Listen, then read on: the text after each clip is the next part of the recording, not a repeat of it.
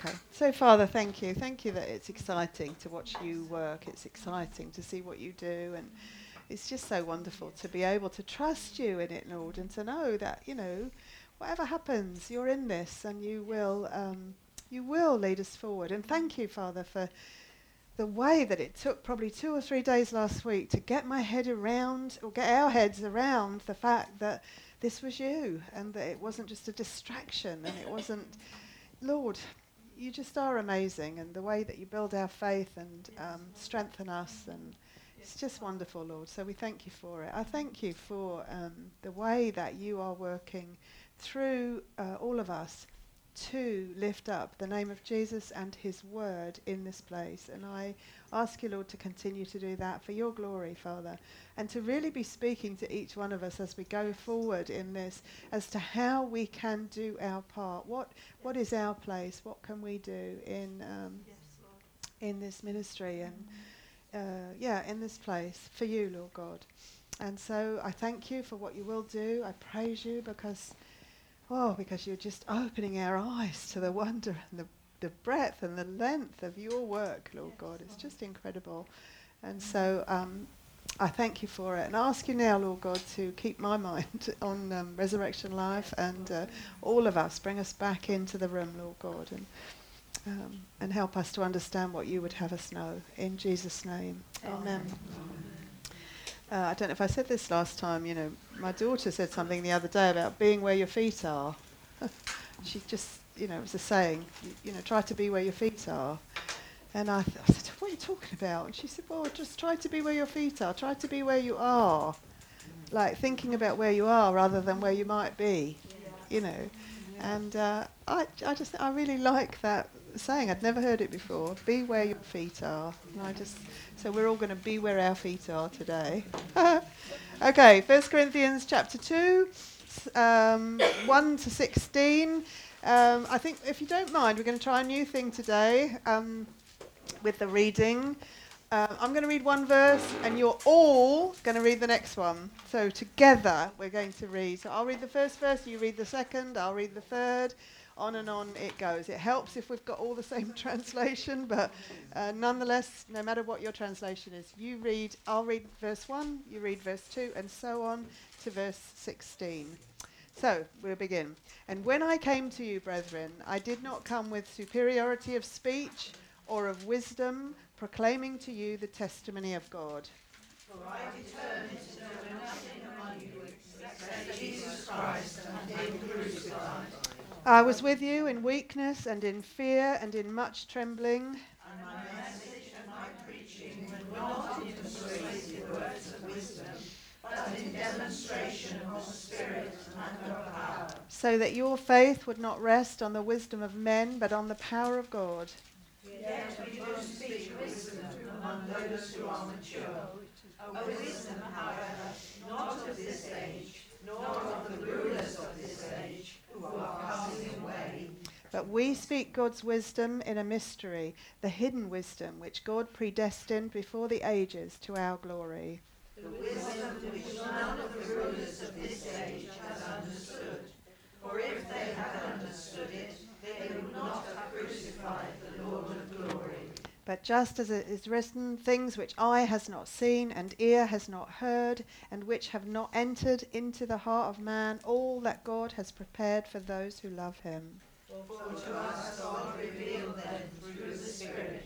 For the Spirit searches all things, even the depths of God. For who among men knows the thoughts of a man except the spirit of the man which is in him? Even so, the thoughts of God no one knows except the Spirit of God. Now we have received not the spirit of the world, but the Spirit who is from God, so that we may know the things freely given to us by God. Which things we also speak, not in words taught by human wisdom, but in those taught by the Spirit, combining spiritual thoughts with spiritual words. But a natural man does not accept the things of the Spirit of God, for they are foolishness to him, and he cannot understand them, because they are spiritually appraised. But he who is spiritual appraises all things, yet he himself is appraised by no one. For who has known the mind of the Lord, that he will instruct him. But we have the mind of Christ. Thank you. Okay. The cross of Jesus Christ, this is what Paul has been concentrating on, leading them to.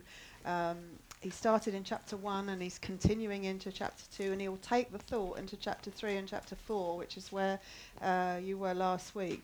But and what he wants to tell them is that the cross is not simply something that happened in your past that justified you, that you came to the cross, you believed in the Lord Jesus, you received justification. It is the cross will have its effect in your life in every way continuously. It will never stop having effects, and it will never stop being the place of refuge and the strength and the strong tower, and everything that you need is found in the cross of Jesus Christ. And that's what he wants to know, because why would Paul be preaching only Christ crucified?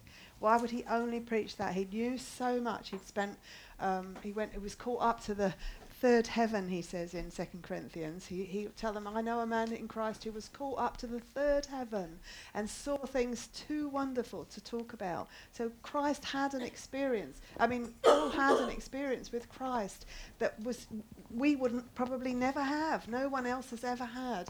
And he could have talked about all of that. But what he's saying to them is, I came only with the cross to you. I came and preached Christ and him crucified. And he wants to tell them that doesn't stop, it doesn't end. And now they're being distracted in all these different ways, and he wants to bring them back to the cross, because that's where your refuge is, that's where your inheritance is, that's where your wisdom is, that's where your sanctification is. It's all in Jesus and the cross and his cross. So this wisdom, the wisdom to understand that, he says, is not for immature believers. Immature believers cannot receive it. Natural man cannot receive it. This is a growing understanding that brings you back. It's almost, can you see what I mean about, when we talk about the perspective of God being the opposite of our perspective? Who would think that the more mature you get, the simpler faith becomes, or the simpler the foundation is? Who would think that the longer you walk with God and the longer you walk with Christ, the more you would understand that everything is about the cross? It's almost like you would think that that's the beginning. The beginning is the cross, and right, there's going to be so much and so much and so much and so much. But what Paul is saying is, the beginning is the cross, and your understanding of that as it grows is going to open up so much to you, but it will still all be about the cross of Jesus Christ. And that understanding is evidence of your growing maturity. And so he knows, because there are all sorts of other places, they're going all around the place. They're arguing about this, they're arguing about that, they're doing all these things. He knows that they are immature. So he says the wisdom of God is not for immature believers, it's not for natural man. Tell me about the wisdom. In chapter 2, this is just review really. So what is it about the wisdom? By the Spirit. Yeah, wisdom, where does it come from? The Spirit. The wisdom comes from God and not from man.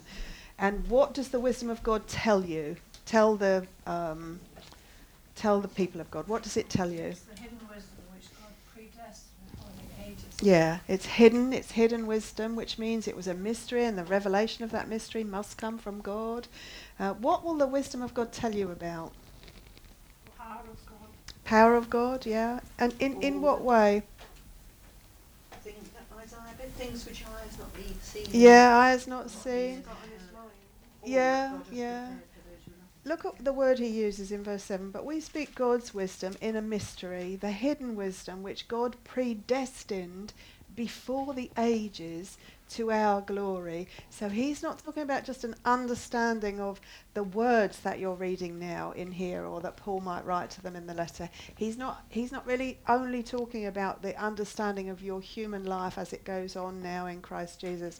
He's talking about an understanding of the cosmic, eternal purpose of God, because he uses that word predestined, that God predestined before the ages. So he's trying to get us to see that there's there's something going on that's beyond our human understanding, but that we will be able to understand at least that it exists as we grow in our knowledge of Jesus Christ, as we grow in our knowledge of Christ. This wisdom comes from God. It talks to us more and more about the eternal purpose of God, the plan of God that He did before the world began. It's wisdom that was hidden and can only be revealed by God. And then what else? The fact that it's predestined. What do you know? What's the result of this plan in verse 7? What will be the result of it? Yeah, we do speak wisdom, but we speak God's wisdom in a mystery, the hidden wisdom which God predestined before the ages to our glory. This hidden wisdom, this hidden plan of God that He predestined before the ages results not simply in His glory, but in our glory. To our glory.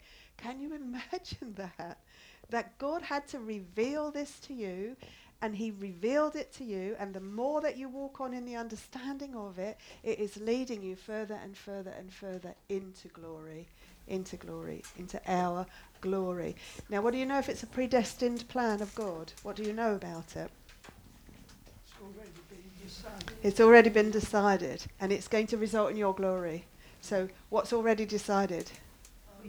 Your glory is already decided.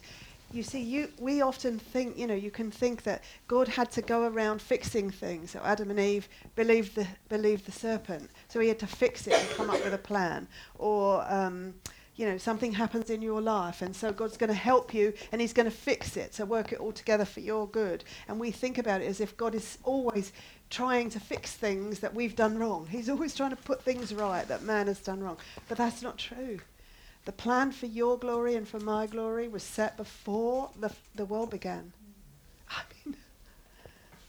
mean, your glory was predestined before the ages began, before time began. That's when God did it. So you're not an afterthought. Everything in your life is not a hasty plan to get sorted. It's not that you can mess up today. Oh no, she's messed up again, so let me try and fix that now. It's just that the whole span of your life, your eternity, was set before God even made the world. And your glory is certain and sure. So, could somebody read Ephesians chapter 1 verse 7? Because I just want to show that this is not just in 1 Corinthians. This is also, Paul writes about it in other places. Ephesians chapter 1 verse 7. Let's think. Where will we? Ephesians 1. Yeah. I just need to find it. Sorry.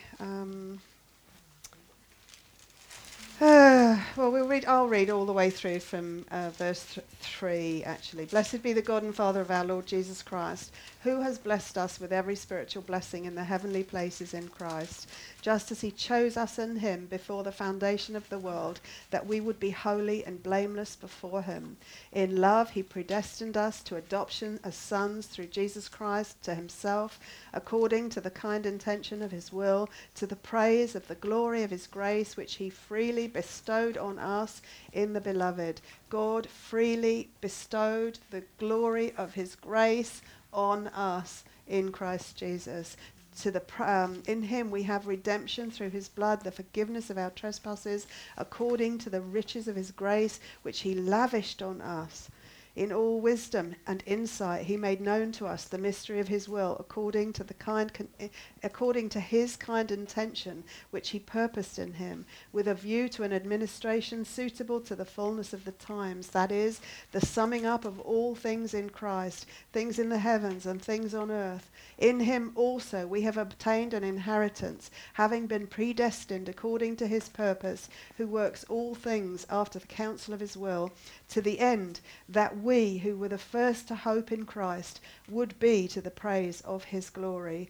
In him you also, after listening to the message of truth, the gospel of your salvation, having also believed, you were sealed in him with the Holy Spirit of promise, who is given as a pledge of our inheritance, with the view to the redemption of God's own possession, to the praise of his glory. So can you see how Paul wraps God's glory and our glory, and he wraps it all up and he puts it in Christ Jesus, and then he puts us there too. And that's what he's trying to do. He's trying to get us to understand that God did something before the foundation of the world, and that something will result in glory. His glory, our glory, and all of it will be combined. We will be wrapped up in the glory of Jesus Christ.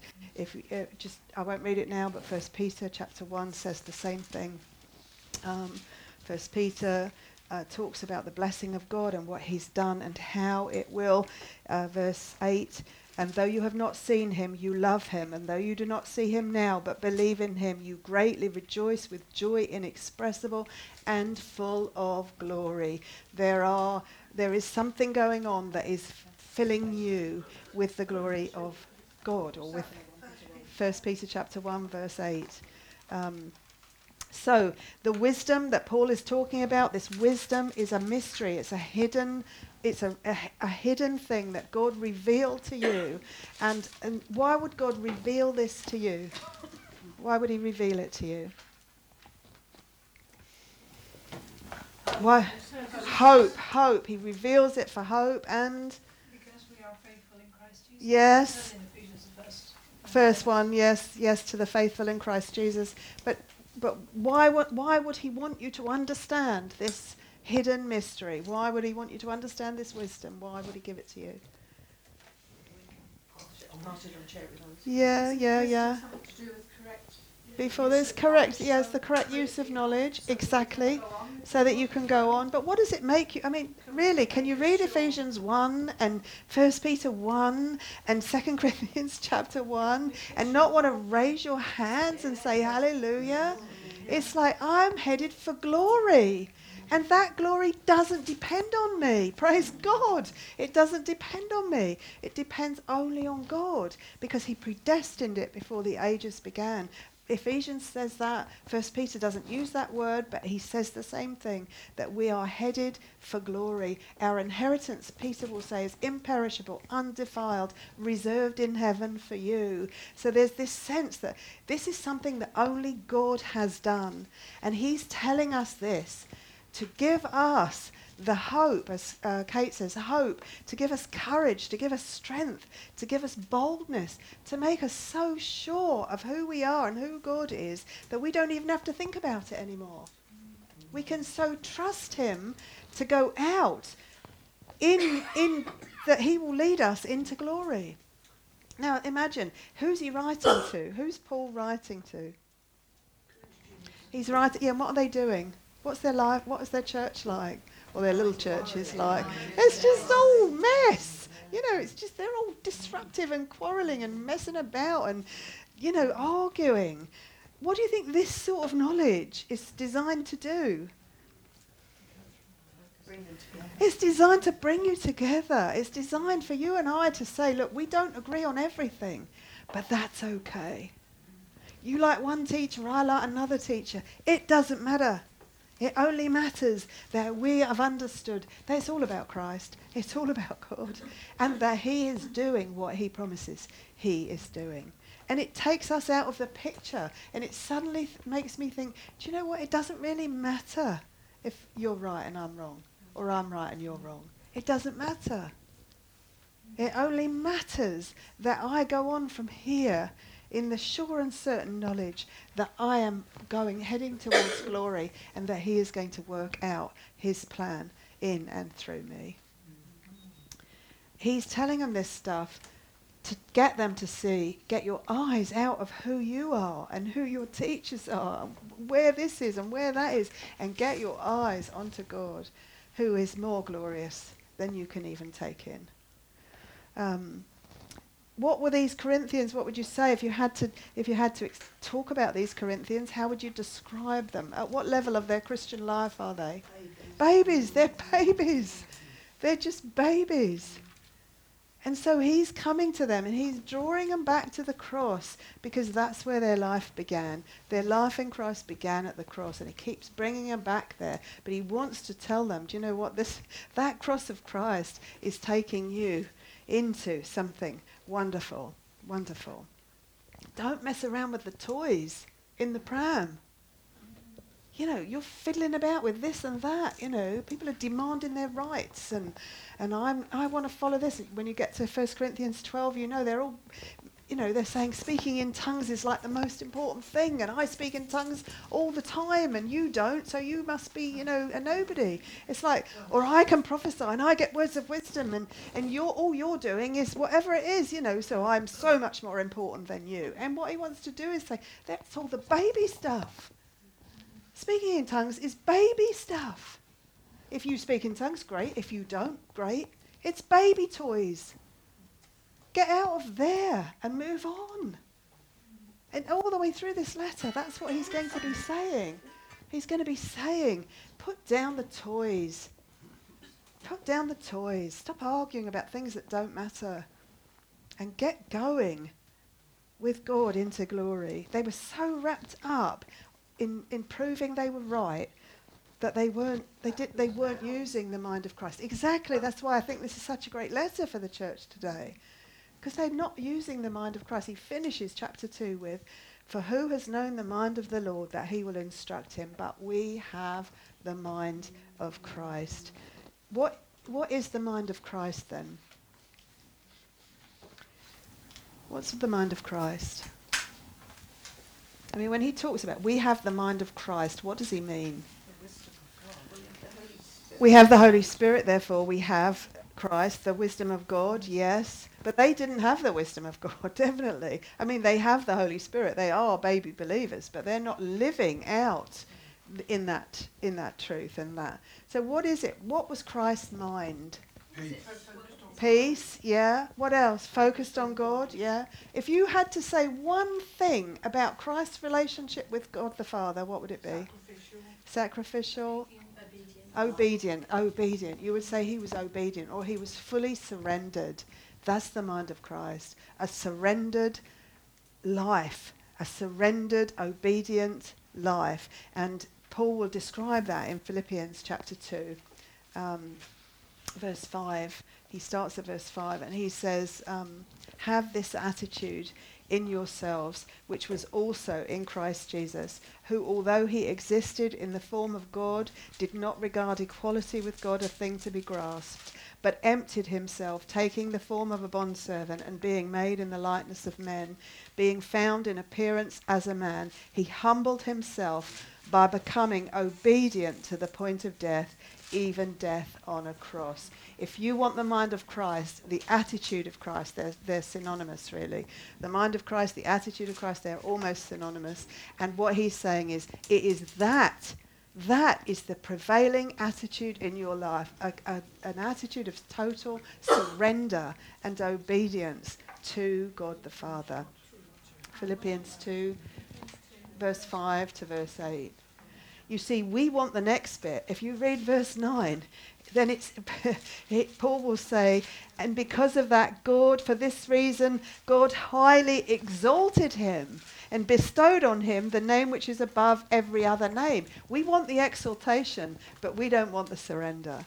That's the thing. And that's what Paul is, that's the essence of what he's writing to the Corinthian church.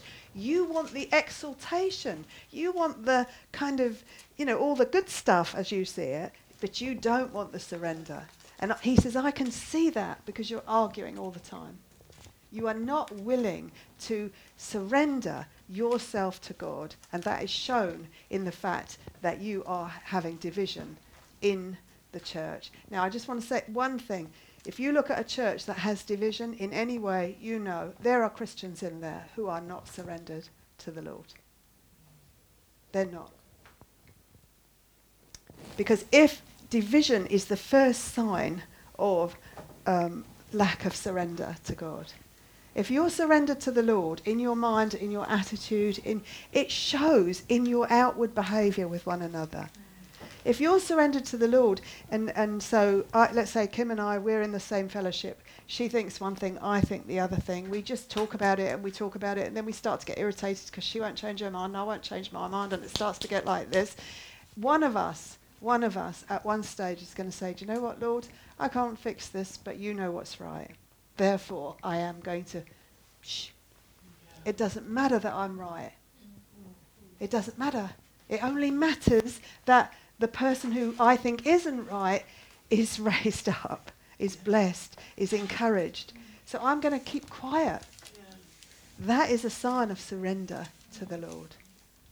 And you know, when you read through this Corinthians, that's not what's going on. It's not. So that's what he's talking about. This is, we have the mind of Christ. We have the mind of Christ. Therefore, everything is about our surrender to the will of God. Yeah, it's a big thing. It's a big thing. You know. But living a life of surrender takes a lot of work. Because you have to battle your flesh all the time. Because your flesh does not want to surrender. Now imagine, you're in a church, in a fellowship, and you heard some talk of surrender when the church started, but it's gone on a couple of years now, and you've had some teachers in who've said, no, it doesn't matter about that, just name it and claim it. Get everything that God's given for you. You know, raise your hands, speak in tongues, do this, do that. You'll be on the right track then. You forget. Oh, and surrender now becomes something, I don't want to do that. I much prefer this. And so that's where Corinth was, that's where the Christians were in Corinth, that's where they are today. So 1 Corinthians chapter 3, Paul will go on to amplify this kind of foundation, the foundation of the mind of Christ. He will continue on with it. Now, I actually think he starts this thinking in verse 14. So I'm going to read from verse 14 a little bit. But a natural man does not accept the things of the Spirit of God, for they are foolishness to him, and he cannot understand them because they are spiritually appraised. I'm in chapter 2. I'm going to start in chapter 2, verse 14, because I think Paul's thinking about this starts there. Sorry. Did I say chapter 3? Yeah. It's good that you're all on your toes. Good. Chapter 2, verse 14. But a natural man does not accept the things of God, for they are foolishness to him, and he cannot understand them because they are spiritually appraised. But he who is spiritual appraises all things, yet he himself is appraised by no one. For who has known the mind of the Lord that he will instruct him? But we have the mind of Christ. And I, brethren, so it's like a continuation, and I, brethren, could not speak to you as spiritual men, but as to men of flesh, as to infants in Christ. I gave you milk to drink, not solid food, for you were not able to receive it. Indeed, now even you are not able, for you are still fleshly. For since there is jealousy and strife among you, are you not fleshly? And are you not walking like mere men? For when one says, I am of Paul, and another, I am of Apollos, are you not mere men? What then is Apollos, and what is Paul? Servants through whom you have believed, even as the Lord gave opportunity to each one. I planted, Apollos watered, but God was causing the growth. So then neither the one who plants nor the one who waters is anything, but God who causes the growth. Now he who plants and he who waters are one, but each will receive his own reward according to his own labour. For we are God's fellow workers. You are God's field, God's building. According to the grace of God which was given to me, like a wise master builder, I laid a foundation, and another is building on it. But each man must be careful how he builds on it. For no man can lay a foundation other than the one which is laid, which is Jesus Christ. Now if any man builds on the foundation with gold, silver, precious stones, wood, hay, straw, each man's work will become evident, for the day will show it, because it is to be revealed with fire, and the fire itself will test the quality of each man's work. If any man's work which he has built on it remains, he will receive a reward. If any man's work is burned up, he will suffer loss, but he himself will be saved, yet so as through fire. Now these are actually fairly straightforward statements, And what Paul is talking about is he's trying to lead on now into the idea that it's all about God. God causes the growth. It doesn't matter who does what, but God causes the growth. Now, these things are obviously true of all believers, but Paul is zeroing in on the teachers. He's zeroing in on the teachers who have come to Corinth and are teaching various things, some good, some bad. It's obvious that there are some in Corinth who are false teachers. He'll talk about them in this letter and in Second Corinthians. But basically, what he wants to tell them is, it is God who causes the growth. And I had so much to tell you, but I couldn't tell you because you couldn't take it, because you're still behaving like unbelievers, actually. Go ahead, Julia. And in 1 Corinthians 3:15, in my version it said, if anyone's work is burned up, he will suffer loss, though he himself will be saved, but only as through fire. What does that mean? Does that mean if he doesn't bear fruit? No. Can I get to it, Julia? Yes. Remind me, though, if I don't, but we will get to it. Paul had taught them the basics of faith, and he called it milk. So what are the basics that he's talking about? Just tell me what you think the basics of your faith are. Christ crucified. Christ crucified, i.e., what does that mean? He died for my sins. I'm a sinner. I need a saviour. Here he is. His name is Christ. That's the first. That's a basic. Right, what else?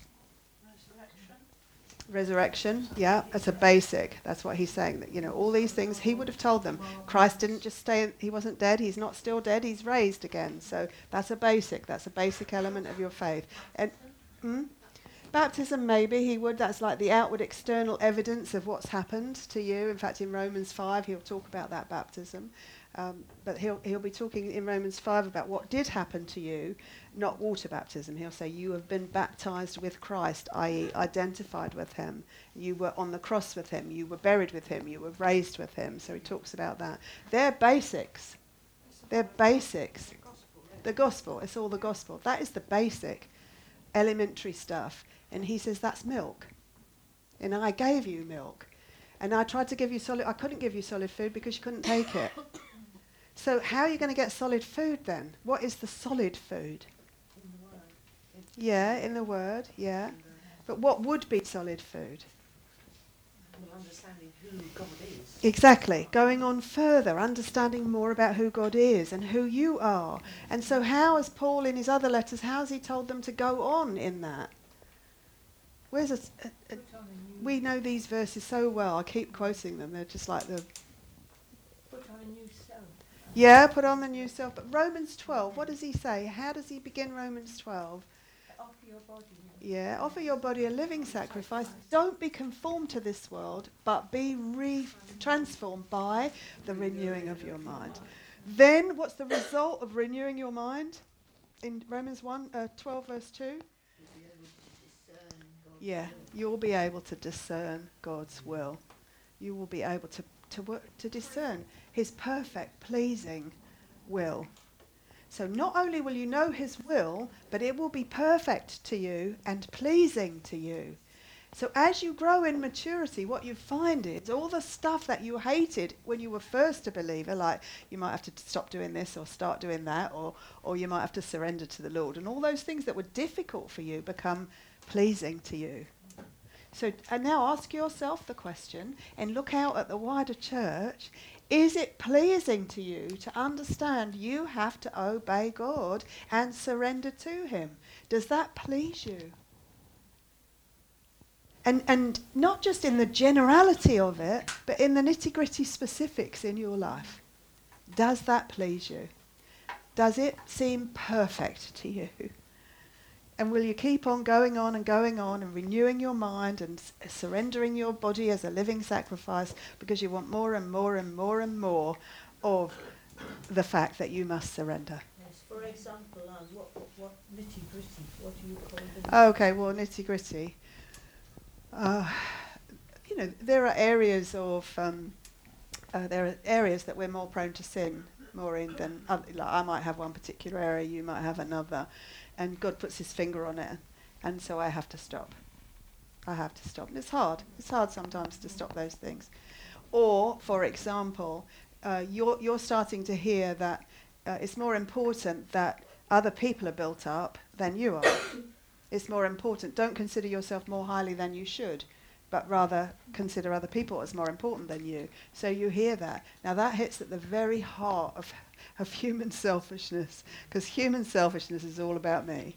And so now you're having to start to think, okay, so really what you're saying, God, is actually I've got to consider Jenny more important than me. Yeah, I know, Jenny. That's easy. But, let's pretend you were horrid. I have to consider Jenny more important than me. Now, that's not just the people I like. That's the people I don't like. I mean, it is hard. That's what I mean. It's like, so, and yeah, it's hard. And it's that, Maureen, I think. It's that. And it's that going on. Is that pleasing to me? Is it pleasing to me? That God has pinpointed that part of me and said, right, and now we're going to talk about that a little bit. We're going to try and change that a little bit. Is that pleasing to me? Because that'll be radically different from my flesh. Is it pleasing to me to think, you know what?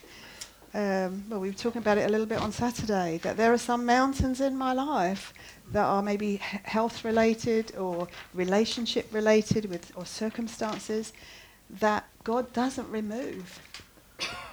But that's like we were talking about last week, about dying to self. Yes, it is. But, the big phrase, dying to self, is quite easy, isn't it? Yeah, I'm going to die to myself. Yeah. It's when you have to actually do it. That's when it's hard. Yeah. So, Paul's saying here in this, in chapter 3, he's going to be talking about this idea of having the mind of Christ and how that manifests itself. And he's going to take it into himself and Apollos. He's using himself and Apollos as classic examples. And he's saying, I have the mind of Christ. We have the mind of Christ. And I know I do because I fully understand that I am simply a messenger. It's not me who converted you. It's not me who has said anything wonderful. It's not me who has got you to change. It's only God. God causes the growth. And he has put himself as he calls himself two things in this chapter. He says, I'm a servant and I'm a steward. And he deliberately reduces himself so that Christ is exalted. And that's exactly what Jesus did. He deliberately reduced himself so that God was exalted and glorified. He wants to show them that that there's a way to do this, a way to consider yourself. Okay, so let's go on a little bit. So, how would you describe the teachers or the Corinthians and some of the teachers that they were getting? According to 1 Corinthians chapter 3, how would you describe them? Or actually go to chapter 4, because I think there's something... chapter 4. Somebody read verse 8 to verse 13. Chapter 4, verse 8 to verse 13. You are already filled if you have already become rich. You have become kings without us. And indeed, I wish that you had become kings, so that we also might reign with you. For I think God has exhibited us apostles last of all, as men condemned to death, because we have become a spectacle to the world, both to angels and to men. We are fools for Christ's sake, but you are prudent in Christ. We are weak, but you are strong. You are distinguished, but we are without honour. To this present hour we are both hungry and thirsty, and are poorly clothed, and are roughly treated, and are homeless. And we toil, working with our own hands. When we are reviled, we bless. When we are persecuted, we endure. When we are slandered, we try to conciliate. We have become as the scum of the world, the dregs of all things, even until now. Thank you. So Paul's just describing the Corinthian believers and some of their teachers. So how would you describe them? Because 3 and 4, chapter 3 and chapter 4 sit together. I don't know, there could be just one chapter. So how is he describing those believers or teachers? No, not him, the others, the Corinthians. How does he begin with the Corinthians? He says, you are already filled, you have already become rich, you have become kings without us. What's he trying to say about them? They're proud, they're arrogant, they want, as I say, the exaltation, but they don't want the humiliation. Now, what's he laying, in contrast to those Corinthians, who's he using? Himself and others like him who are travelling with him. And how does he describe them? Himself. We have become like the scum of the earth. We have become like the dregs. Now think about it. He's talking about this is what it means to have the mind of Christ. That you will so surrender everything that you will be thought about. Or it could be said of you that you were the scum of the earth or the dregs of the earth. Think about the church in the Western world. Think about the leaders of the church. With their private jets. Yes. Not just even just that, but just generally, how does the church portray itself in our hierarchical church, that we put leaders up and everybody's on the same ladder? It's identical to the world. We are exalting people in the church and not exalting God. And also we're like, I was just writing it down, like we belong to the family of God, but we're like quarrelsome. Of course, spiteful children. Yes, exactly. We cause arguments. Yes. Can you imagine? Yeah, why is that though? Myself, Yes. because sometimes I say something and I just feel really considerate. You speak something about somebody and you have to stop and think, why did you say that? And I just, it was when you were talking about the glory, and imagine being in the glory of God and knowing that you've done that. And that happens all over the church. All the time. And so it's not a wonder it splits and divisions. Why does it? Why does it happen? What's the reason for that? Because you want to exalt yourself. Always, it's this exaltation of self. And the thing is, we all have it. It's not one person or the other. Rosie's shared something, but we all have that. We all want to raise ourselves up, raise other people up. So now think about why they're exalting certain teachers. Okay, you have a teacher who comes in, false or otherwise, and you just want to go along and follow them, and so much so that you're saying, I follow this one, I follow that one, I follow the other one. What is it underneath the following of that leader? What is the base of that? It is that I've decided who's a good teacher and who's not. I've decided I really like that teacher. I'm going to follow that teacher. Actually, you're not following a teacher. You are exalting yourself as you are exalting that teacher. Because what you're saying is, I've got enough wisdom to know who's right here and who's not. And you know what? I mean, I just totally agree with this person. So I'm going to follow them. And it's still all about you. It's still all about you. And that's what he's trying to get them to see. Growth, real growth and maturity only comes from God. I can water, he says, or I can plant, and Apollos can water, but it's only God who's going to cause the growth. And if you have anything in you that thinks it's about you, get rid of it. Because actually that shows you to be a baby. And no one wants to stay a baby all their lives. As I say, they wanted, these Corinthians, they wanted this exaltation instead of the humiliation. Paul, as I said, we've already read in Philippians 2, he talks about Christ and how he didn't want that. He was the opposite of that. So I don't want to leave it too quickly but I don't want to go on too long. So the thing is, we have a big authority mindset in the church. We have an authority mindset in the world. And we think that leaders are in authority over us. It is. Leadership in Scripture of any description, if it's true, if it's God, is always servant leadership. It is never authoritarian. Ever. You look at Peter, you look at Paul, you look at Timothy, you look at James, you look at all of the apostles, you look at Jesus, who is the example. He led people like a servant. He was a servant. How do you know that? How do you know that's true? He says he came to serve. He came to serve you, but show me how. In the context of church, how did Christ portray servant leadership?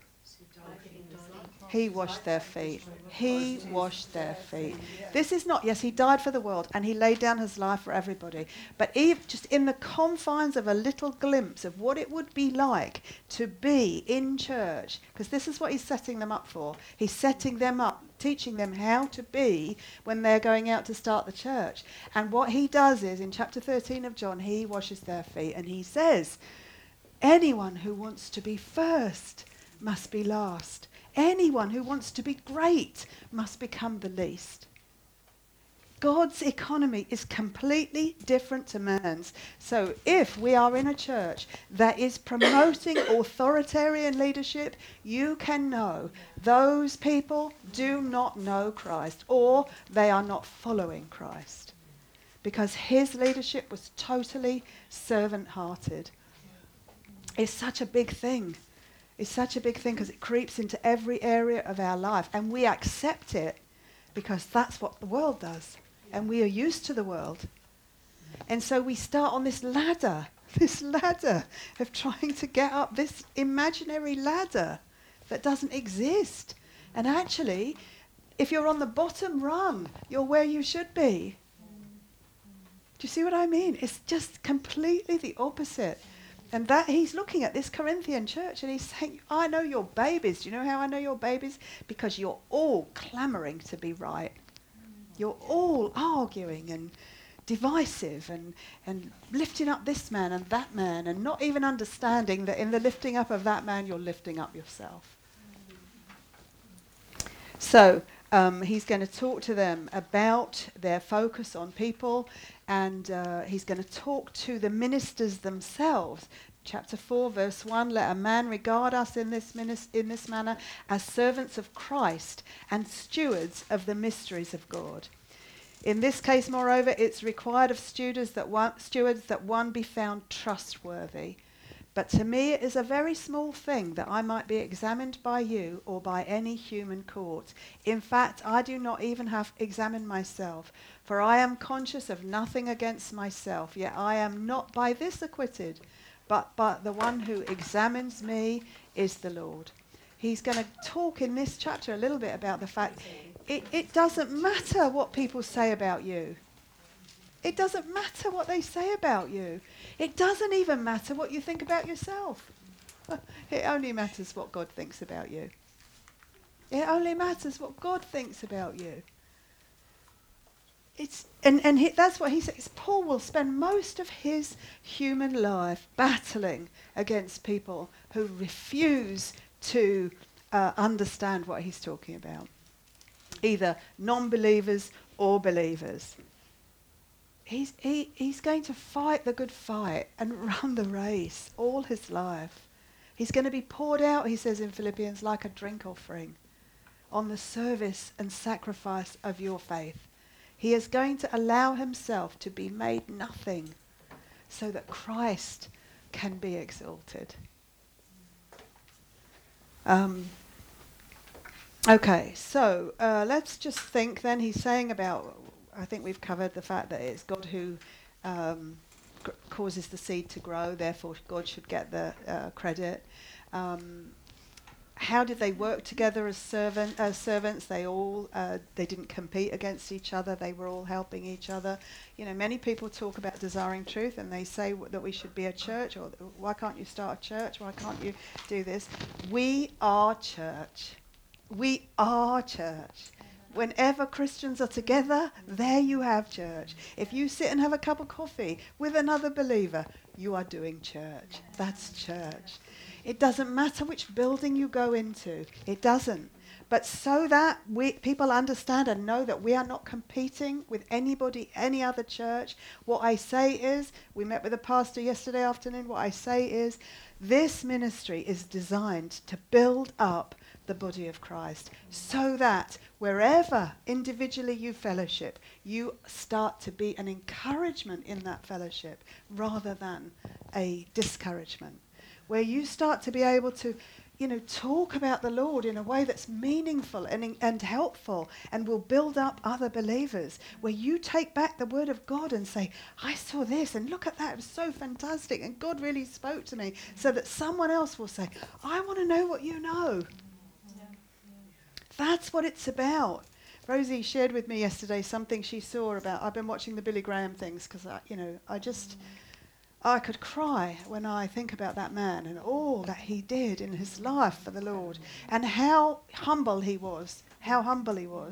But she shared with me this thing where he'd gone when he was only young, it was I think in 1946, and he was in Wales and he went and he heard a person preach and he knew, I don't have what you have. And so he went to this man and he said, I want what you have and I don't have it. I want to be filled with the Spirit. And he went, I don't even know why I'm saying this. Oh yeah, I don't know. But anyway, he went there and he spent 2 days with this man praying and understanding the scriptures with him. And eventually just going on his knees before God and saying, I can't go on if you don't fill me with the Spirit. I can't do anything unless you fill me with the Spirit. Now I'm not talking about any weird baptism. You can believe what you like about baptisms of the Spirit. I don't care what you believe about that. I just care that you want to be filled with the Spirit. Because if you are filled with the Spirit, oh my goodness, God will pour out of you like a river of living water. He will just pour out of you.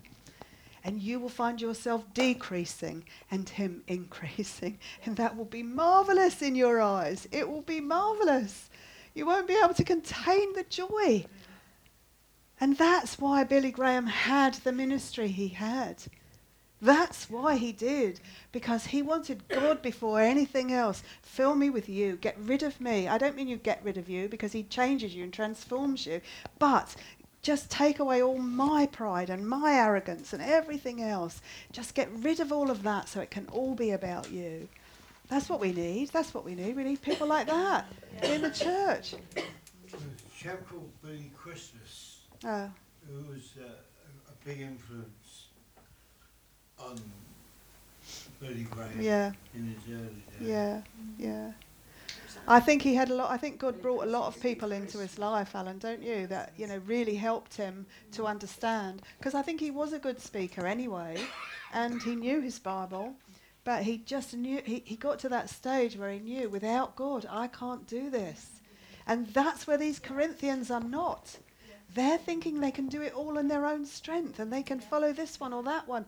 And what Paul's trying to tell them is, only God can do this. Yeah. Only God can do this. And the more you mature, the more you understand, only God can do this. Yeah. Only God can do this. And I think in that story, just to take it back, Billy Graham actually was preaching in Wales, wasn't he? And he preached a couple of sermons. Yes. And the guy said, he didn't preach like a Welshman. And he made the call and does nothing. That's right, yeah. And then he went and preached after these 2 days, and the aisles couldn't contain the people. That was the difference. Yeah. Just before we stop, we'll stop in about 5 minutes. How does Paul then, as he builds on this in chapter 3, he'll talk about the church as a couple of things. He'll use examples. How does he describe the church?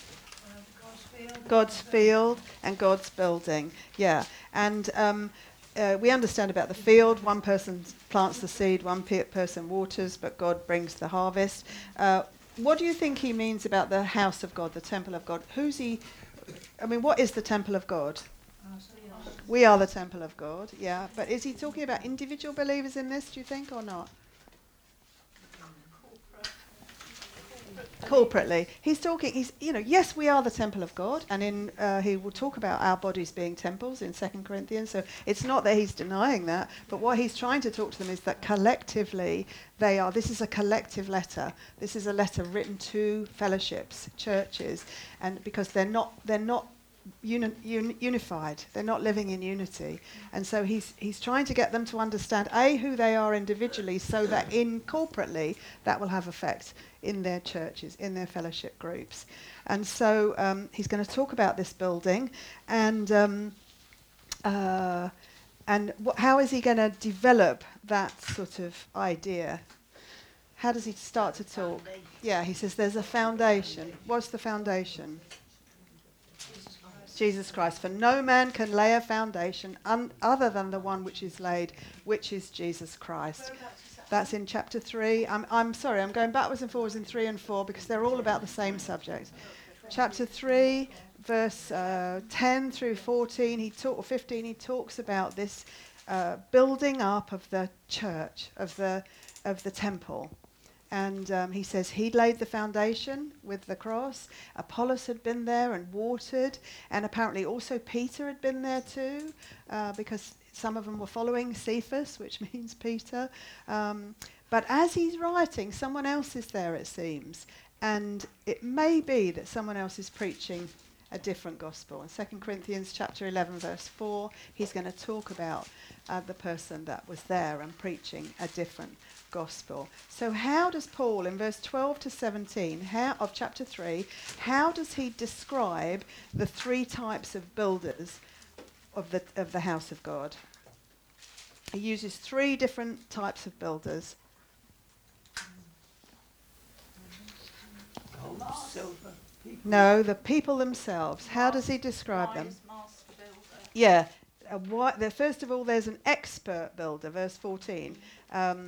Verse 10. According to the grace of God, which was given to me like a wise master builder or a master builder, I laid a foundation. So there's a wise master builder. And then in verse 15, another builder. But if any man's work is burned up, he will suffer loss. So there's also an unwise builder, right? An unwise builder. And then in verse 17, so there's 3 different types of builders, he says. There's one who's a wise master builder. There's one who's unwise because his work's going to get burned up. And then there's a destructive builder. A destructive person. If any man destroys the temple of God, God will destroy him. So he's describing 3 types of people who come to the church and who attempt to build it up. The first is a wise master builder who understands the foundation as Christ, who is trying to exhort and encourage the body of Christ. Then there is the unwise builder who's going to end up with all his work being burnt up. But he's not deliberately trying to deceive. He is simply an unwise builder. He doesn't know what he's doing. And maybe he's taking it on himself to do something he shouldn't. And then there is the destructive builder who is going to be destroyed. Because God will not have false teachers deliberately coming in to deceive the church. At some stage they will be destroyed. We're going to leave it there and then we'll come back and we'll answer Juliet's question. Okay, so Father, thank you thank you, Lord, for understanding and for wisdom, and thank you, Lord, that you are taking us on. We do. We each have our own things, Father, but we do want to go on further with you.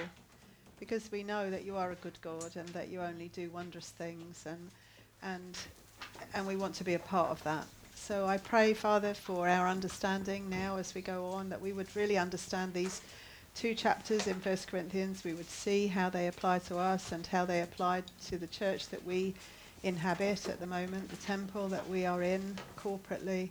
And Lord, how we can make a difference in that temple so that we can really raise up the name of Jesus and just do our part in the kingdom of God, the place that you prepared for us, the work that you created in advance for us to walk in. Help us to understand, Lord God, and to choose to follow you. In Jesus' name, amen. Okay, so we said that there were 3 types of builders: the expert or the wise master builder, the unwise builder, because his work is all going to get burned up, so you know he didn't use much wisdom, and the destructive, which is the one who's deliberately destroying. If any man destroys the temple of God, God will destroy him. Do you think the person who's building with gold, that's good? Well, we're going to look at that. Actually, that point now, Jenny, there are 4 different ways. Yeah, there are 4 different ways I think that you could probably interpret this. There may be more, but this is what I have so far. So the first one is what Jenny's saying. The gold, the silver, the costly stones refer to the enduring quality of the builder's work. So, that if you build with gold or silver or precious stones, you're using the things God wants you to use. You are really building something that's going to last through eternity. Remember, this is building the church. This is building up the church. And I think he is primarily talking to teachers, the teachers that were around then, the people who were travelling from place to place and teaching doctrine. They were teaching whatever they thought was doctrine. And on that, the church was being built. On the foundation, they were adding this different things. So the first interpretation, I think, is that gold, silver, and precious jewels refer to the eternal, enduring quality of the work, the building. The second, so therefore, wood, hay, and straw will be temporary and not much value to it. It must have been quite hard then for the teachers in those times. Oh, yeah. They didn't have Paul's letters, did they? I mean, they may have had a few of them, but I think he's actually, I don't think he's talking about teachers as we know teachers today, because actually what Paul was doing was writing direct revelation from God. yeah. So he was hearing from God and writing what we know as the Bible. No man does that now. No person. So I'm a teacher, but I'm only sharing what God has already revealed to Paul or to Peter or to James or whatever. So in the way that they're teaching, I could never do that. I think he's talking about those people who were travelling around and claiming to be apostles, because he talks about false apostles. False apostles who are going around claiming to have revelation from God, teaching. He will talk about teaching as doctrine the precepts of men.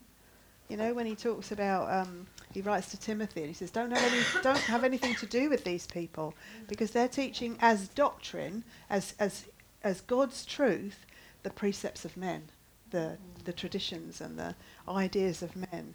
But that really now, what we're into now, there are no apostles, capital A. If someone calls himself an apostle, a capital A, you just know right away, you can't be an apostle. I mean, don't go up to him necessarily, but he can't be an apostle. Not in the way these were apostles. He can be a missionary, which is what the word means, one sent, with a message, but he can't be an apostle, capital A, because the church is built on the foundation of the apostles and prophets. You can't keep building a foundation. The church is built on that. How long after Christ's death was this taking place? I think maybe, Paul was roughly the same age as Christ, I think. So he's writing maybe 20 years after Christ. The Bible is not yet complete when he's writing. So he's writing and he's putting the revelation of God into the church. Before Paul goes to Corinth, who's teaching them? Nobody. No, he goes there with the gospel. He starts the church. He's the first one who goes there. And actually Paul's whole thing was, I want to go and preach the gospel where no one's been before. So he didn't want to necessarily go and build on another man's work. He wanted to take the gospel to those people who had never heard it, to the Gentiles. Apollos then follows. I don't know how Apollos is, but he's obviously younger than Paul, and he follows. He has become a believer. When he gets to Corinth, Acts chapter 18, I think it is, Priscilla and Aquila, who are already believers, they have to take him aside and teach him the way of God more clearly, more accurately, because he obviously has a shortened understanding or a narrow understanding of what he should be teaching. So they teach him more about the faith, but they've heard that from Paul. So Apollos is building because he's going out and he's taking the gospel and he is a teacher of the word, but he had to be instructed by a woman and her husband. So he's not the same as Paul. But I think he's talking about, in that time, I think nowadays, you know, what I'm doing is sharing the word of God. Yes, I'm explaining it. Yes, hopefully I'm kind of opening up some things, but I'm in no way like these people were. I'm not. You're not a teacher. Well, I'm a teacher, but I'm not like this. Yeah. Well, I don't know. You better ask yourself, Kim. You're making us nice cakes.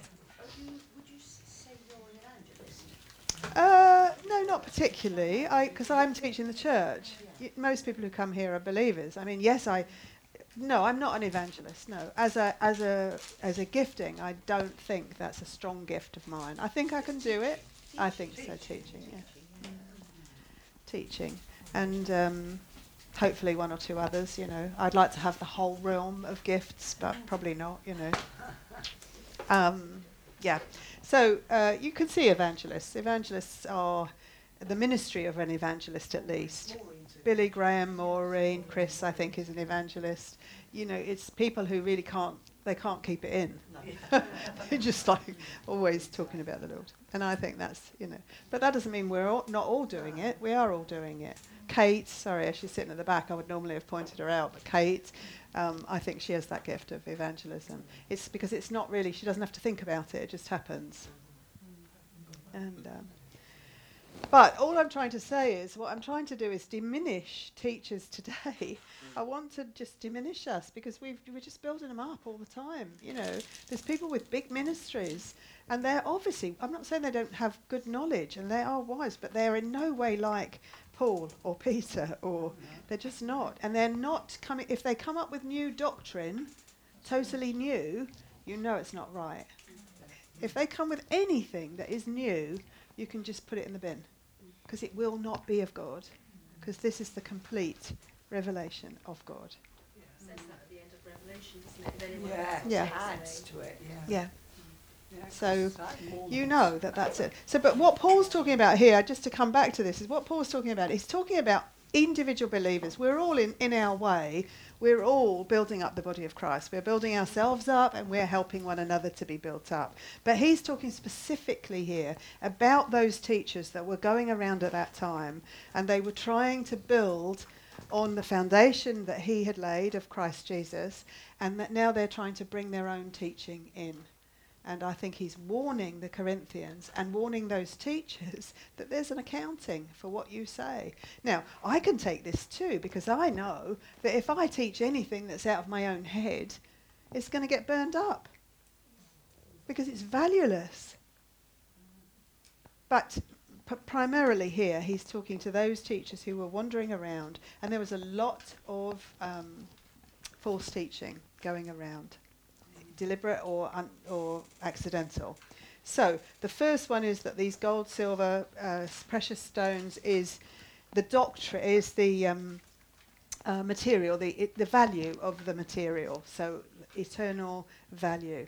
The second interpretation, I think you could say, is that the expensive materials are the sound doctrine, i.e. doctrine that has been received either directly from God, so through Peter or Paul or James or some of those, or is doctrine like Priscilla and Aquila were teaching sound doctrine because they had got theirs from Paul. So there's that. Or there is wrong doctrine, false doctrine. So I think the wood, hay and stubble could be false doctrine, and the gold, silver and precious stones could be sound doctrine. How would you tell the difference now? The results, exactly. The result of false doctrine is valueless. In Galatians, Paul will talk about that very thing. He'll say, "You foolish Galatians, who has bewitched you? Having begun in the Spirit, why do you think you're going to carry on in the flesh?" So they were some teachers saying, yes, you were saved by faith, by grace, but you've got to keep working at it or you're going to lose it. That he's calling false doctrine. And that I think he's referring to wood, hay and stubble. It will get burnt up at the end. something like the Toronto blessing where everyone went rushing off? It Has could there been be. an eternal value to that? Well, I don't think so, but I don't think so. There might be individuals. Yeah. Yeah, what's that then? Just a movement where everyone went to church in Toronto. No, don't. You don't want to go there, Kim. We'll chain you to the chair before we let you go. So you've got the eternal value of a thing, and you assess that in gold, silver, or no value. You've got the doctrine. Is it sound doctrine or is it false doctrine? I think that's two things. You've also got motives that you could look at and say, what's the motive of the person who is coming in and teaching this? Is their motive good? Is it to build up? Is it to encourage? Is it really to glorify God? Then he's using gold, silver and stubble. I hang on to this interpretation a lot because you could be wrong in your teaching, but your motive is to encourage. So I dare say I say some things that are not correct. I'm sure I do. Otherwise it would mean I got everything right. And I'm not God, so I don't. I'm sure there are some things that later on, after maybe that I taught 10 years ago, that in 10 years' time I'll look at and say, oh my goodness, Lord, I'm so sorry I said that. Because I don't think that's right now. But you know in your spirit, don't you, as well? You do, but what I'm saying is we're all a work in progress. Yeah. I'm learning all the time. Yeah. I'm looking at things now in a different way than I did 10, 15 years ago. So what I'm saying is that we are assessed and judged by the motives of our heart. What's your motive? My motive is to try to understand it and then to share it. And that's good. And I think that's what God will call gold, silver and whatever, costly stones. So the other opposite to that, the wood, hay and stubble in that interpretation would be wrong motives. What's my motive? Is my motive to build myself up? For you all to think, oh, she's a good teacher, I'm going to go and listen to her. If that's the motive, then God's calling that wood, hay and stubble, even if you happen to say something right. Do you know what I mean? So I'm not assessed on what even the right or wrong. I'm assessed on what is this all about? Is this about you or is it about God? And the fourth one, which I think could be, is gold, silver, precious stones actually constitute the believers. You're building up the believers, and the wood, hay and stubble is unregenerate people, like unbelievers in the church. That's a kind of a distant fourth to me. I think one of the first three things could be right. Could be this. Just say that again. I didn't quite get that, Anne. Yeah, it's like. Did you say you're trying to build up unbelievers? Well, no, it's like the gold, silver and the precious stones represent the true believers in the church, and the wood, hay and stubble represent the non-believers in the church. And so they will get burned up, as it were, because they're not believers, but the true believers will come through because they're gold. So there's two interpretations of this. One could be the actual teaching, foundation, and the other is the calibre of the person exactly. in terms of where they are with Jesus. Yeah, exactly. Yeah, exactly. How will God judge on the day of judgment then? Or how will Christ judge? We're all going to stand before the bema seat, the judgment seat of Christ, every believer. And so what's he going to judge? Yeah. Is he going to produce any fruit or not? Is that what he'll judge? Mm? Will he judge it? No, I don't necessarily. I think that he is responsible for the fruit. You are responsible simply to surrender to his work. So I think that's one thing. But I think that 2 Corinthians chapter 5, verse 10, we each stand before the judgment seat of Christ. But here in 1 Corinthians, he talks about God judging the quality of a man's work. The fire itself will test the quality. Thank you. Where is that verse? That's in 13, verse 13. Thank you. I couldn't find it straight away. Each man's work will become evident for the day, that's the day that we each stand before Christ, will show it because it is to be revealed with fire. And the fire itself will test the quality of each man's work. So let's just say you become a believer. You live your whole life in the midst of unbelieving people. You don't seem to have any any opportunity to give them gospel, and when you do, they don't want it. And so, but there's one little guy who lives, I don't know, on the other side of your island, and you happen to meet him one day, and you say something to him, and he believes, he receives this gospel. And then you invest a bit of time in him because you want him to understand more about this God and the greatness of God. The quality of that work, the quality of what you do is the most important thing. It's not the number of people, it's not how high and wonderful they look, it is simply the quality of your work. What's your motive behind it? What's your desire? All of that. It's the quality of your work that will be tested by fire or judged, whichever. Now, remember, this is not your salvation. Your salvation is set. And even here, with these teachers, he says that the man will come through it himself, but his work will be burned up or come through the fire. So this is not about salvation. This is about the quality of your service, really, your service. See, it's your motivation. Exactly.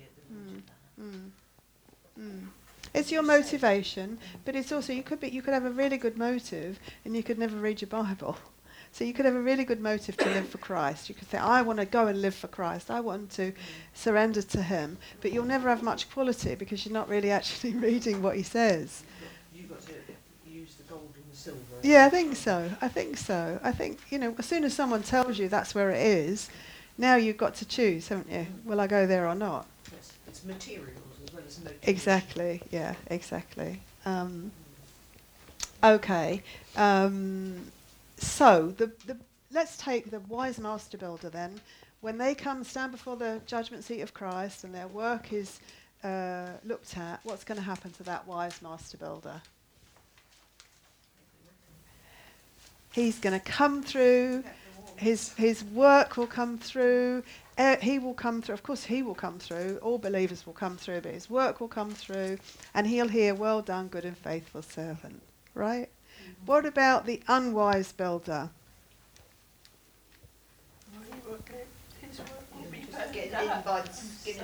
His work will almost certainly be burned up. Why?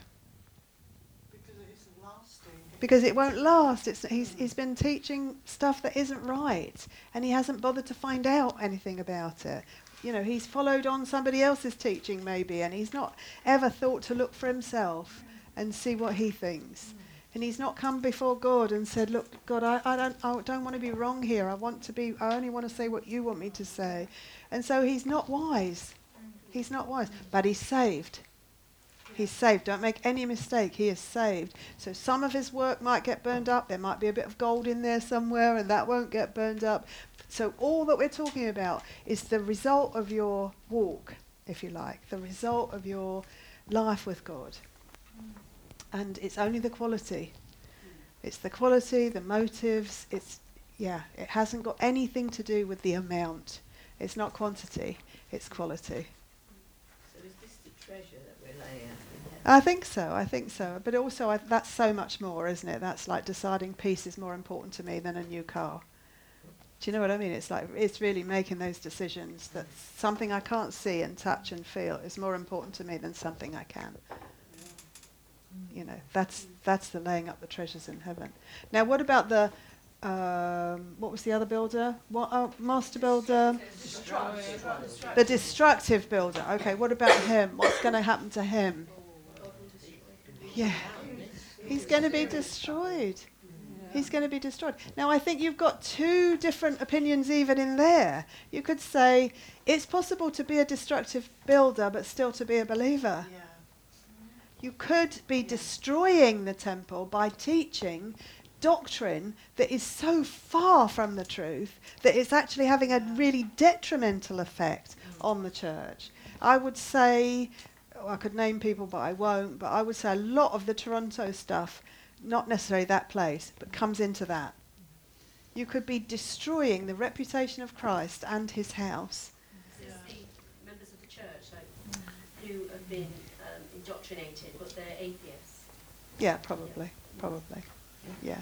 Then it goes I don't quite know exactly what that would look like, but yes, I think so. Something like that, Juliet. Claim it things. Yeah. I mean, that is so destructive because Yeah. people get so disappointed. Yeah, don't they? exactly. Yes, you can have a child if you just keep, Yeah. you know, we're going to claim this baby. Yes. And it must be so Exactly. disheartening to Exactly. people. That's it. Yeah. Exactly. And I will say Todd Bentley because he's a long way away.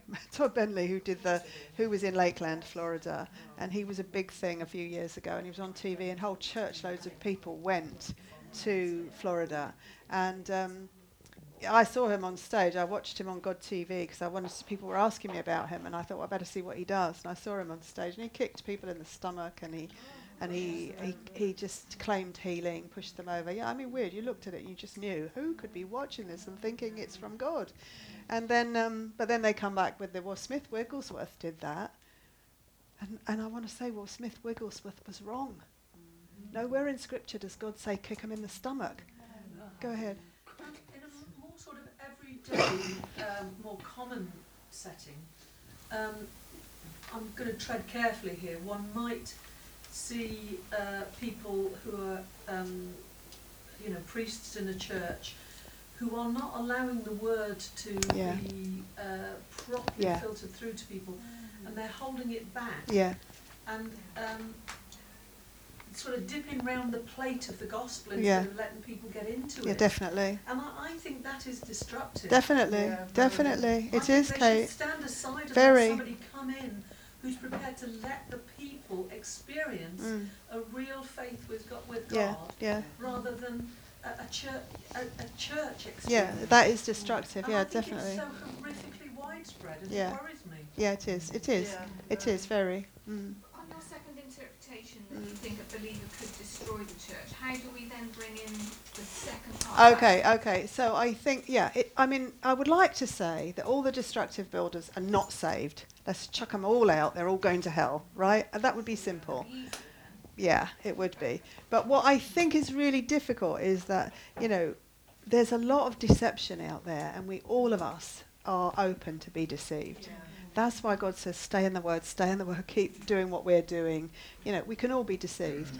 So I think, for example, Todd Bentley, I wouldn't like to say he's a believer or he's not. I can't judge his heart. I don't know if he's saved. But I can say that everything he's doing is wrong. Yeah. And he was saying that he was raising people from the dead. He was lying. And there's no evidence of him raising people from the dead. So I find that very destructive. But does that come from someone who's just a baby Christian who wants all the glory from himself and gets caught up in it and then gets tempted? He left his wife for another woman, etc. So is it just that? Is it just a fleshly Christian? Because you can't read 1 Corinthians. He's talking to people he's calling believers. And he's saying, you're doing these things. It's even reported that a man has his father's wife. So we're talking about real stuff here that he's saying, and he's calling them believers. So all I'm saying is, I think it is possible to be destructive in the church, yet still be saved, a believer. Go ahead, Alan. Yeah, God will destroy him. Now, does he mean destroy him so he can't destroy the temple? Does he mean take him out of the way? I don't know. I just want to be really careful that we don't sit in judgment on people. That's not destroy his salvation. No, again, he's not talking about salvation here at all. He's not. He's talking about the results of his work. Yes, but he does say destroy him. If anyone destroys the temple of God, God will destroy him. So, but I want to be careful, just careful, In me, I think probably he's talking about non-believers, but he's talking about people coming into the church, remember, and teaching on the foundation of Christ. That's who he's mostly talking about. Builders. Coming in at that time into the church. And you had a lot of heresy going on. You had all the Gnostic heresy, all the Judaism coming in, all the antinomianism, you can live any way you like, it doesn't matter. You had a lot of heresy coming into the church. So it's all right to leave that as we just don't actually necessarily know. It's all right to say, I'm not quite sure what that means. Yeah. Praise God. Praise God. Go ahead, Alan. It says in the word that the towers or yeah. mature. Stay where they are, yeah. Yeah, thank you. Yeah, it does. Yeah, it does. I don't think it matters, really. I don't think it matters. I just think it matters that we each come before God with this and say, okay, you know, it's maybe you're not all teachers, maybe some of you are, but so it's primarily to those teachers at that time. I think by extension it's to teachers today, and then even further it's for us. What are you building in your life? What are you building? Are you building using gold, silver and precious stones? Are you checking your motives? Are you using the gold from this word? Are you asking the Lord? When looking at verse 18, Yeah. people who Yeah. are deceived Yeah. because they've studied the word, Yeah. they've been to Bible college even, Yeah. and Yeah. it's caused them to doubt. Yeah. Absolutely. And they think they know better. Yeah. Yeah. And then they're teaching something which is wrong. It's error, and yeah. It's causing other people Exactly. to doubt the word. Yeah. And that's Yeah. what I find out Yeah. difficult. So that's what I mean, Jenny. As Yeah. you're just talking about someone, I would say, who is destroying the temple, the church. But that person who went to a seminary or a Bible school actually was deceived, he says. They're deceived. What does he say? Let no man deceive himself. Yeah. If any among you thinks that he is wise in this age, he must become foolish. So they've been deceived into thinking they're wise, Yeah. either by themselves or by someone else. They've been taught error and they're passing error on. Yeah. But does that mean that person's not saved? Yeah, exactly. I'm not sure. I don't know what that means, but I do know that salvation is forever. There's nothing you can do. Once you are saved, there is nothing you can do to lose your salvation. Nothing. Because if you truly are saved, you were saved before the foundation of the world. And God knew every day of your life before it came to be. And you'll be dead before. Well, there's no before and after. Do you know what I mean? There's no sin in your life that he doesn't know. He knows tomorrow's sin. You don't know it yet, but he does. So this false teaching often, when things that are wrong that are passed on, they're embroidered and embellished, so they get magnified. It's like gossip, isn't it? Gossip Yeah. is always Yeah. embellished, and then it gets passed on, Yes. and then it's even Yes. worse than Yes. when it started. Yes. So, do you not know that you are a temple of God and that the Spirit of God dwells in you? If any man destroys the temple of God, God will destroy him. For the temple of God is holy, and that is what you are. Let no man deceive himself. If any man among you thinks that he is wise in this age, he must become foolish so that he may become wise. For the wisdom of this world is foolishness before God. For it is written, he is the one who catches the wise in their craftiness. And again, the Lord knows the reasonings of the wise, that they are useless. So then let no one boast in men. No one put their confidence in men, for all things belong to you. This is where he's going to end, really. Well, not end because he's going to go into servants and stewards, but this is everything already belongs to you. Remember 1 Corinthians chapter 1 verse 30, for Christ has become to us wisdom from God and righteousness and sanctification and redemption. There's nothing you need. Christ has already become that for you. So don't be deceived. Don't boast in men. Don't boast in teachers. Don't boast in other people. Just, he's going to say, whether Paul or Apollos or Peter or the world or life or death or things present or things to come, all things belong to you, and you belong to Christ, and Christ belongs to God. There's nothing. You don't put your confidence in Christ. In Christ. Put your confidence, boast about Jesus. Don't boast about yourself. Don't boast about other people. Boast about Jesus. Boast about the fact that God does it all. And he goes on in chapter 4, which we've kind of dipped in and out of, to say that, I'm a steward, I'm a servant. I'm not conscious of anything against myself, but I'm not acquitted by this. It doesn't matter what you think of me. It doesn't matter even what I think of me. It only matters what God thinks of me, or Christ thinks of me, actually. And he talks about, look, verse 5 of chapter 4, therefore do not go on passing judgment before the time. What's the time he's talking about? The judgment seat of Christ, either when Christ returns or when you go to be with him. Don't go on passing judgment, but wait until the Lord comes, who will both bring to light the things hidden in the darkness and disclose the motives of men's heart, and then each man's praise will come to him from God. Does that mean that we shouldn't pass judgment on Todd Bentley's and the Oh, definitely. But I think you can pass judgment on their works.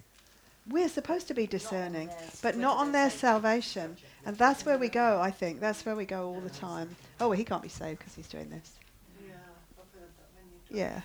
And it's so tempting because you want to say to them, I want to say to my husband, because he's caught sight of Todd Bentley on the TV, and he just laughed when I said people were going to see him. He just laughed. And actually, the church going to see Todd Bentley disrespected Christ. That's not funny. No, it isn't funny. He didn't laugh in a kind of... He just thought it was so stupid that people could actually believe that that was Christianity. And so Christ was defamed. That wouldn't help lead someone to Christ. No, exactly. So, why am I saying that? Yes, but so I would love to say, well, he's not saved. He can't be a Christian. But he might be. That's the Exactly, because there's so much deception out there, and we are none of us immune to it. All of us can be deceived, and so we have to surround ourselves with people who will hold us accountable, and we have to surround ourselves with people who will tell the truth to us, and who will say to us, let's get in the Word, see what the Word says about that. Because, I'm not really bothered about I am bothered what they do with their lives, but I want to make sure that my life is being lived the way it's supposed to be lived. And then is going to go on in chapter 4, and we've already read it, about they're so arrogant. They're saying they're kings. That they have everything they need, and he's trying to get them to, can't you see? You're fools, actually. You're fools to think this, that you've already become kings, that you're already this, or you're already... What did you have that you did not receive? Verse 7.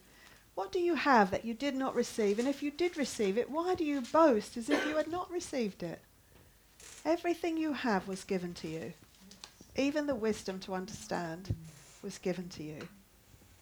And then he goes on to describe himself. And then verse 14, I do not write these things to shame you, but to admonish you as my beloved children. For if you were to have countless tutors in Christ, yet you would not have many fathers. For in Christ Jesus I became your father through the gospel. Therefore I exhort you, be imitators of me.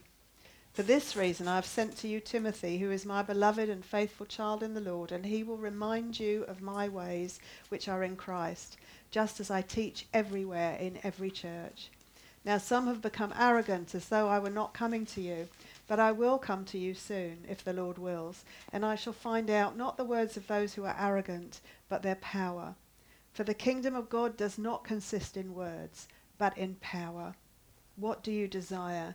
Shall I come to you with a rod, or with love and a spirit of gentleness?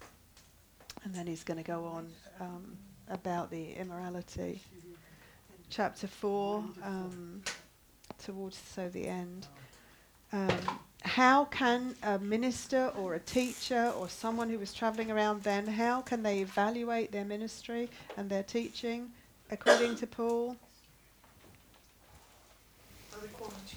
By the quality and how much it aligned itself with what the doctrine that had already been revealed. When he's talking about doctrine already revealed, what's he talking about?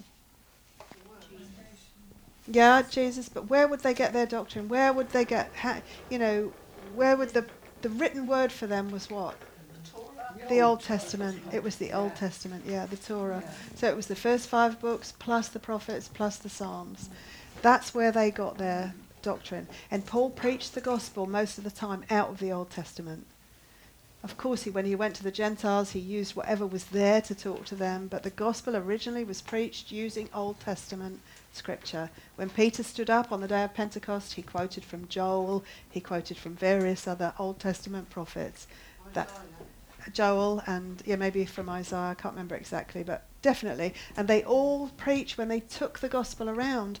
That's what they were preaching from, because they were preaching to Jews out of their Old Testament that Christ had been foretold. and that the Christ had come. When he went to the Gentiles, you know, because Acts tells us that when he went to Athens, he stood on Mars Hill and he pointed to all the gods that they had standing there, statues, and saying, you have a statue to an unknown God, and it's that God that I've come to tell you about.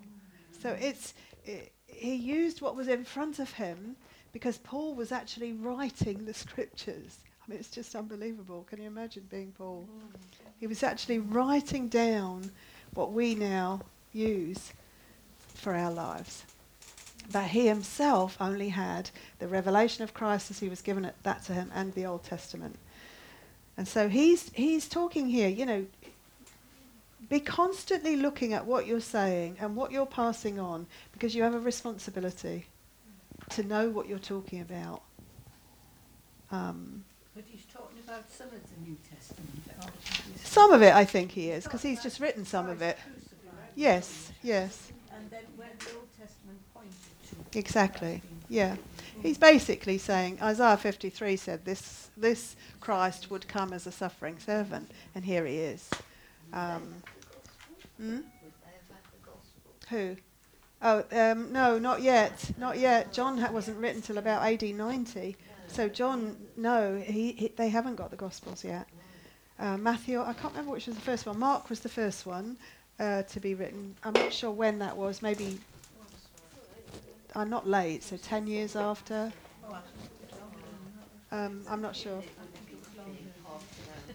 Mostly that would have stayed within Israel at that time. It wasn't until AD 70, which is 40 years after the death of Christ, that they were dispersed because of the destruction of Jerusalem. So yes, you had Paul going out, and you had Silas and Barnabas and those. They were going out to the Gentiles because Paul was specifically called to the Gentiles. But mostly the Jewish believers kept it within Israel. And that, I think, you know, that part of the reason for the destruction of Jerusalem is also to spread them out, because they wouldn't go otherwise. And yes, exactly.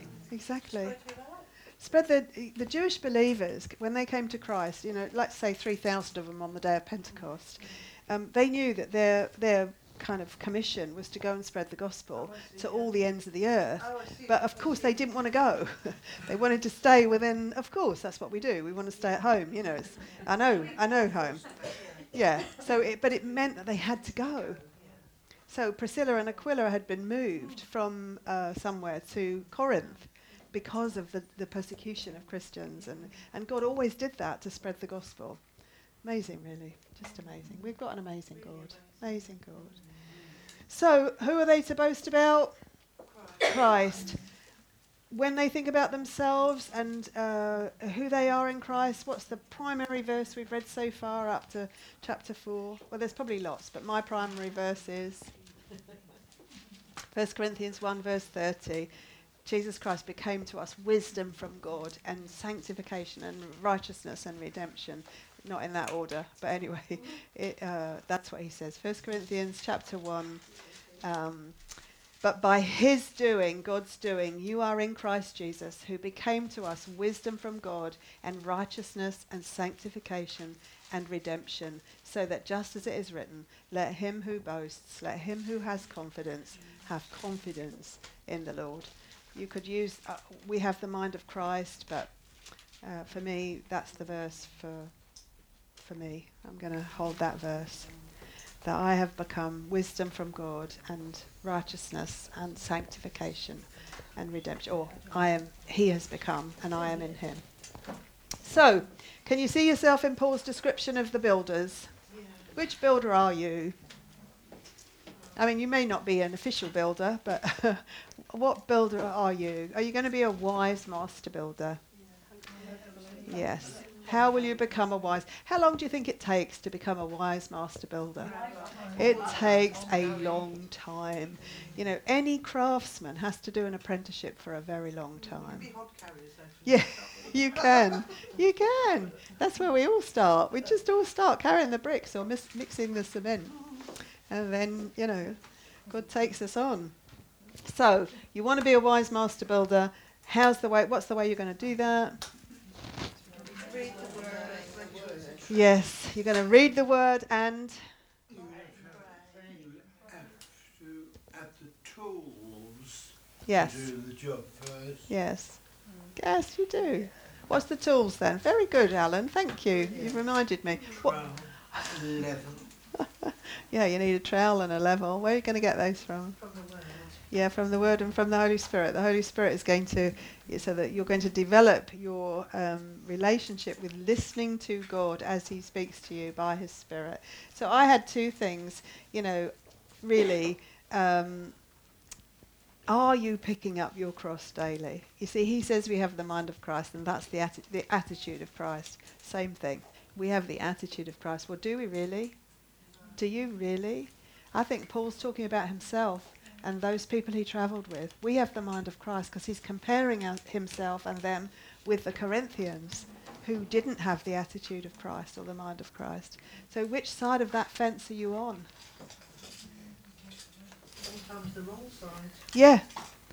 So it's you have to read the Word and be in the Word. But the reality is, if you don't submit yourself, surrender yourself to God, if you don't pick up your cross daily and follow Him, you will not be a wise master builder. Wisdom comes in surrender. It comes in surrender. And, there is no other way. And as you surrender, you start to realise, wow, this is a great way. This is a great way. So, any questions? I know, it's wonderful, isn't it? Just wonderful. So wonderful. So, Father, I'm going to pray so that we can continue talking after, and some of us need to go quicker than others. Lord, thank you. Thank you that you are training us up, that we are being trained to be able to do our part in the building up of the body of Christ, Lord God, that we can encourage one another. We can come alongside baby believers and make sure that we help them to find the path that you've mapped out for them to walk. Lord God, thank you that you are giving us this wisdom, that we've been asking for wisdom, as James says. We want wisdom, and that you are not partial. You have no favourites. You give wisdom to everyone who asks for it. So, Lord God, I pray that you continue on with us, causing us to come to you and ask you for what we need, which is everything, Lord God, and then showing us what it means actually to pick up our cross daily and follow Jesus. Help us to understand that, Lord, and to embrace it in Jesus' name and for his glory. Amen.